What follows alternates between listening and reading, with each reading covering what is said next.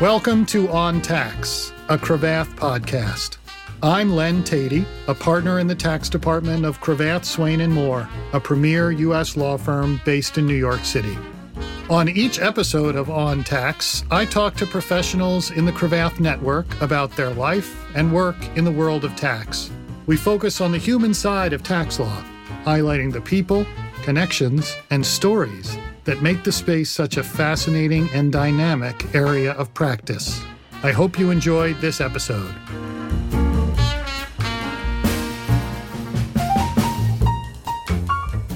Today we're joined by Patrick Lee. Patrick is Vice President and Chief Tax Officer for DTE Energy in Detroit, Michigan. Patrick, welcome to the podcast and thanks for joining. Thanks for having me, Len. It's a pleasure to have you here. We've worked together in the last year or so, and it's been great getting to know you. So, Patrick, as we do with all of our guests, we like to hear about how you entered the tax law and how you got to where you are. Why don't you tell us the story as far back as you need to go? I have an accounting major, and along the way, I remember taking a regular income tax class, and there was an advanced income tax class. At the same time, I was taking a business law class, and I enjoyed the tax classes more than I did the actual financial accounting pieces, even though that was what a lot of my work was in. I always remember in my undergrad, there was a professor who asked us all to write down on cards what we thought we'd be doing in 5 years or 10 years or something like that. And I actually wrote tax lawyer, and I have no idea why that was at the time, but it was prophetic. So if you wrote tax lawyer, then you knew you were going to be going to law school. Is that right? Yeah, I think in undergrad, I started to head in that direction. I actually worked for a couple of years in public accounting before I went to law school. I went to law school at Case Western. They actually had a LLM program there, which was a night program for people who were professionals working in Cleveland. And I was able to take several of those classes for JD credit. There was a basic income tax law class, which was really interesting. And then a partnership tax class in the regular JD curriculum, and then started taking some of the LLM tax classes. And so I was spending time in addition to the regular JD classes. And as you started thinking about looking at jobs for after law school, how did you design your search to target the kinds of tax experiences that you thought you wanted to have at that point? Do you remember? This was fall of 1997. I was looking at where to go and spend my next summer. And I was looking at law firms, and that was really when accounting firms too were making a push toward hiring tax lawyers, and we're heading into the early 2000s. There's almost like these multi-practice firms. And right. I ended up choosing a law firm in Detroit. It was fortunate, and they were willing to commit to putting me right in with their tax group. And it was heading back home. I was familiar with some people who worked there, and it was a great experience that kind of drove me into some of the things that I think got me to where I am today. So you come home to Detroit and you're newly minted graduate of law school and you're starting as a first-year tax associate. What was that like? What sorts of things did they have you doing? And what do you remember thinking and feeling in those early days? I remember thinking and feeling sometimes I was in over my head. I think every young tax associate feels that way because it just feels like you're learning something that every time you turn around, there's some nuance that you need to understand or that I missed. Dykema was a large Midwestern firm. I was working on a lot of partnership issues, a lot of S-Corp type of issues at the time, some corporate M&A type of issues. It was very intellectually challenging. I was fortunate there, though. One of the partners I worked for, I always tell people he's kind of the one who taught me to be a lawyer. He would hand edit my memos, and we'd sit there and talk about them for hours, sometimes into the evening. And I think that's where I really kind of developed how to think through issues and how to really write better. I was super fortunate in that sense. At the same point, there was another partner there who really was pushing me to kind of think bigger and say, hey, what do you want to do in this world? Do you want to be at a law firm, or do you want to go into this public accounting world or go into a big corporation along the way? Actually, I ended up going in the middle of my time at Dykema, going and clerking for the tax court. And it was actually his pushing and his connection that pushed me to the tax court to experience that. So you had this opportunity to sort of stop and think about what kind of development you wanted to have in your career, right? Mm-hmm. Which is pretty fortunate, right? A lot of folks will start at a law firm and they sort of feel underwater and they'll just do all these tasks. And then they'll wake up 10 years later and they will have 10 years of experience, some of it quite valuable, but they would not have really had the opportunity to stop and think, what do I want to develop? And you had a partner encourage you to stop and think about that. Yeah, absolutely. I don't think that is really the norm. I don't think you would often run into that. I think it was a situation where he was putting my interests above his own, or, just thinking about me as a person. I thought that was really quite a impactful thing in my life. Did you move to Washington to clerk for the tax court? I did. I moved there in 2001. I clerked for Judge Gale, who's still on the tax court today. The experience with Judge Gale was amazing. I was there for 2 years and got to experience the government side, or the non-private practice side of it. And one of the things that struck me is that when I was working with Judge Gale, a lot of times the tax court is the only contact that some people really have with somebody on their side in the tax system. And I remember having a case that maybe involved $3,000 worth of tax, but we treated that with the same care as a multi-million-dollar tax decision, right? It was that important and kind of stuck with me that people were really getting a sort of first-class review and his attention to things. It seems that the tax issues you and I deal with today must be very different than the tax issues that come across a tax court docket. And so I imagine while you learned a lot of different substantive areas of the law, your real learning was about a process and an understanding about how taxpayers engage with the government, not just by paying tax, but by challenging it or asking questions when they feel like their positions have not been properly understood or adjudicated. I'd say that's true. There were a couple of very large technical cases that went through the court while I was there, but for the most part, it was much more procedural and much more understanding how a record is built and understanding how the judges approach the technical issues that they have to deal with. It was a little bit of a sidestep of an experience, right? As opposed to being on this track of constantly dealing with high-end, high-speed technical issues, and kind of stepping aside and really being able to think about things and understand how the law is built and how to look at congressional intent. I spent more time understanding legislative intent and understanding the different forms of it and what a member of Congress is actually voting on when they're voting on a bill and what that means to the tax law. It created a lot of intangible experience that has been used throughout my career in different levels and at different times. It's hard to say, I wrote this memo based on my experience. It's more of my experience fed my thinking in a direction that has been beneficial to myself or my clients or my company along the way. Right. And so it's now 2003, you've clerked for 2 years, and you've got a decision to make about, first, what kind of tax job you're going to take next, and also where. How did you think about that? I know along the way I started to decide that I enjoyed the more transactional type of job. I started thinking about returning home, and I ended up going to Michigan and back to kind of the same group then. I see. I gather that you did sort of similar tasks to what you did before, but at a more senior level. And of course, you had this broadening experience at the clerkship. So talk to me about your decision to leave Dykema and what you talked to your partners about and what went through your mind as you thought about taking the next step.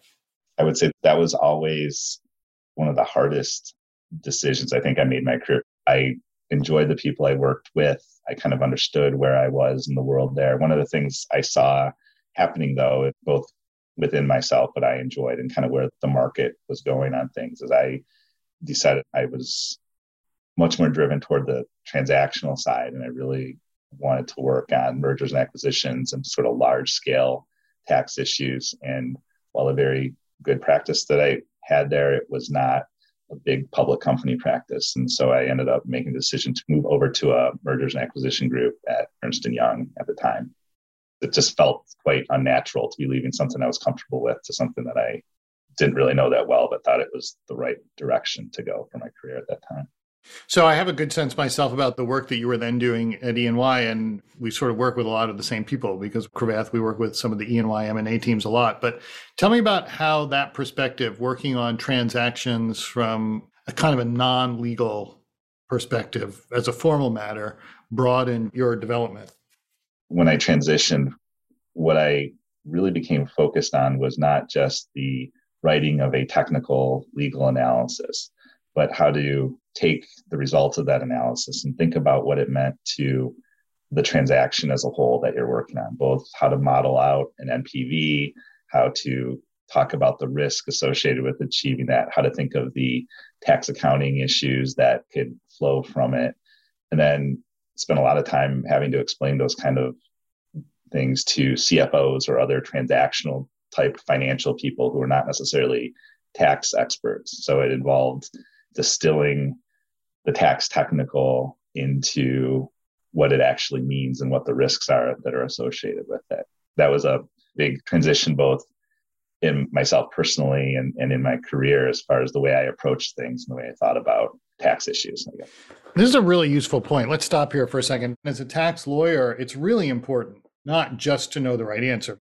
You've got to anticipate what your client is going to do with that advice. And as an advisor, you need to realize that you don't get to make the ultimate business decisions, but it's not enough to just tell your client the answer is X, or this is deductible, or no, you can't do it this way, or it's includable in next year's income, or whatever the answer is.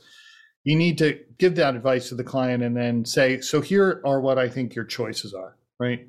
Here's some theoretical choices, here's some practical choices, and I can tell you based on having dealt with your counterparty in this deal over the last 2 months that here's how they're likely to respond. The client will find that to be very useful. And then in the end, the person you're talking to will have to make a judgment, right? Will have to make a decision about what to do. That's a really useful observation, Patrick, that you've made about how you realized this distinction as you grew into this role. It's kind of funny when you say it. I spent so much of my early career and my training trying to get the right answer. And then you find out that when you finally are able to get the right answer, that you're nowhere near done. You still got a long way to go. It's not good enough to just be giving the right technical answer or filing the return on time correctly. It's making sure that we're hearing what our business unit partners are trying to do, and we're able to give them that insight as we move along, because it feels like the world is moving so fast from a financial perspective and everybody expects so much that to stay up and kind of stay ahead, it's those skills that make us tax professionals more valuable. Yeah, it's funny. I think it might be easier to learn this if advisors started out as clients first, because then they would see a bunch of different advisors come through and say like, oh, well, I really liked how this person explained this. For someone like me, I'm likely going to be on the private advisory side my whole career. And so I will never really understand exactly how my advice is perceived. It's a hard skill to perfect, but it's especially hard as a young professional if you're not even aware that it's happening. And so it takes some time to just be on conference calls and be in meetings and close deals to even observe that, wow, this tax issue I spent so much time on 2 months ago isn't really the point anymore. It's how it's being used and how the agreement was drafted to reflect the advice that's actually the critical part. It's a definite skill that has to be learned, I think, for people to advance in the profession. I think it's hard to do. And I think it's probably really hard to train people. Again, everything moves so fast. It's probably harder and harder to spend the time and train people. When I go back and I say when I started my career, a partner who would sit and hand edit memos and sit there and talk through them and challenge me on them made such a difference, I think, as far as just the way my brain approaches issues and analyses and things like that. And I just don't know if that happens that much in this world anymore.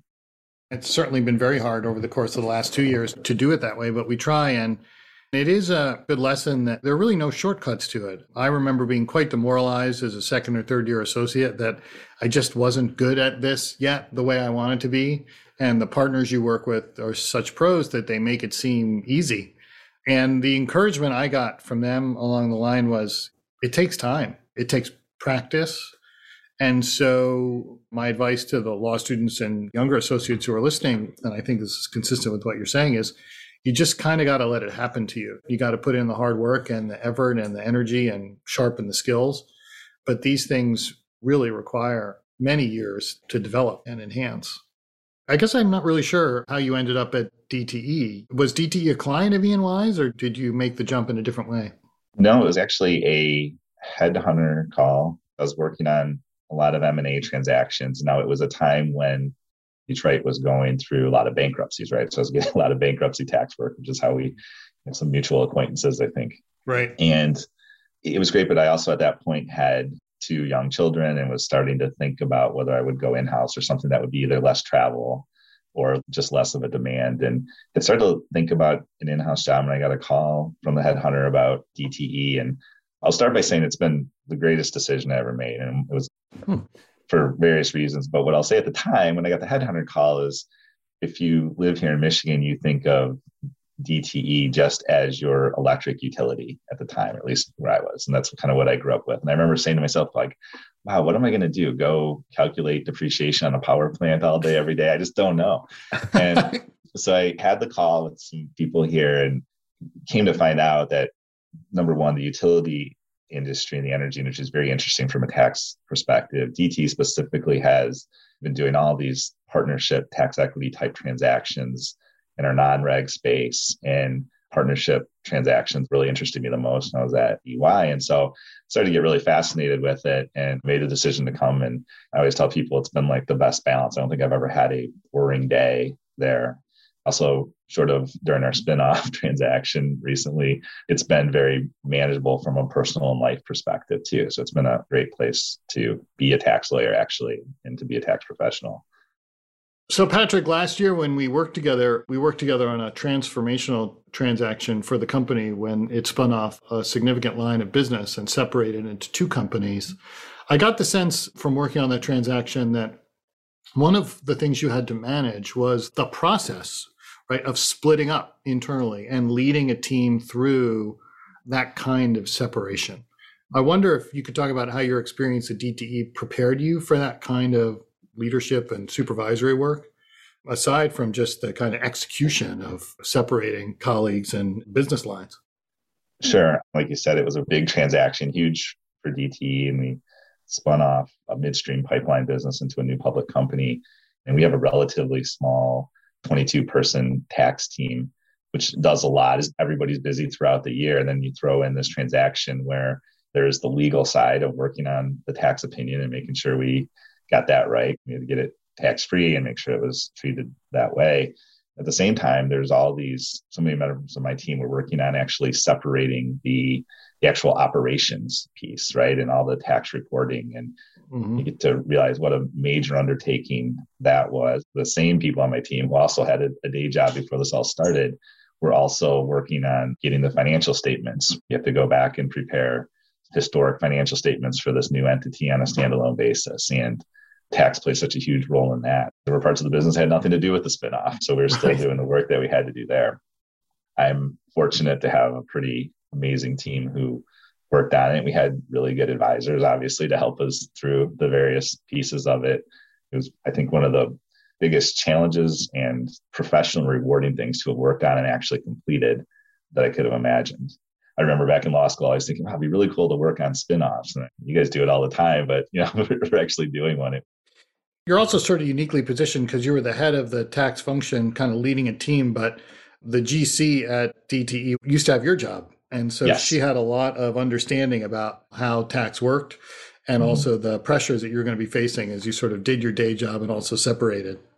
Yes, Joanne Chavez, who is our general counsel, was our VP of tax before she held the general counsel role.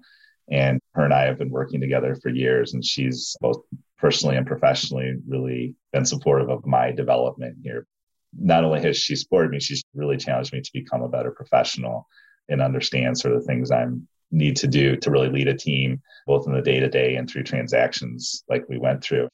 Going back to your comment about the spinoff, I think we have a pretty amazing team at DTE. I think I've been fortunate enough to have that support and sort of push there earlier in my career. And we were able to do this transaction, which, as you know, she played a major role in the legal side of all of it too.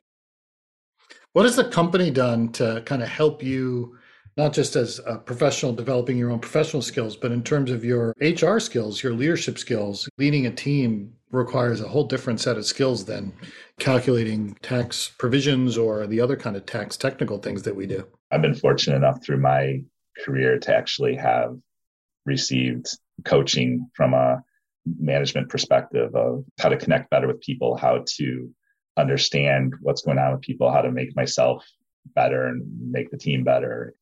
If you think about the normal tax professional, you come either through an accounting program or you go to law school and you're into tax and you get into the really technical.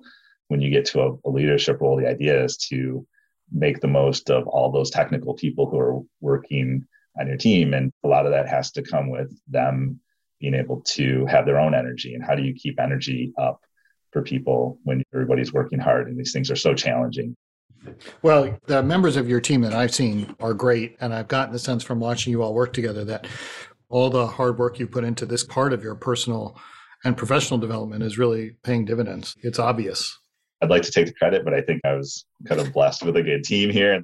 One other thing I wanted to ask you, Patrick, before we transition to the last part of our podcast where we talk about what we do in our spare time, the sense I've gotten both working with you and visiting you after the deal closed in Detroit was that you're sort of born and raised in Michigan and you're now working at one of these sort of prominent Michigan companies. And I've gotten the sense that you take a great deal of pride in that. And I think that certainly makes sense. Do you feel that on a regular basis or not? I do. I've lived in DC and I've lived in Cleveland, which is very similar here, but I really love the life that I have here. So from a personal perspective, I'm very fortunate. I do take a lot of pride in DTE specifically. We're based in Detroit, which has gone through hard times and continues to be a city that's challenged. We do a lot. I mean, DTE shows up in a lot of places, both directly and through its foundation. It's really great to be able to work for a company that's so respected around town for the things that it does to help people. It's a pretty big deal. I definitely feel that. Hopefully it shows to some degree. It does show. I happen to live in the town where I grew up, but it's different because I take the train every day to New York City when we're going into the office. And I don't have quite the same feel, but I sense it very strongly with you. And it made a great impression on me when I visited. So let's talk about your sort of personal experience, sort of in the middle of your career. What do you like to do in your spare time when you're not doing tax? What's keeping you busy? Well, I have two boys who are kind of my joy of my life, right? We got to play a little bit of golf with them when you were here. And before the thunder and lightning, yes. Before the storms hit. And as you can see, they were sharks, right? I think they ended up beating us like 5-4 on those holes. They beat us 5 holes and then we got rained out.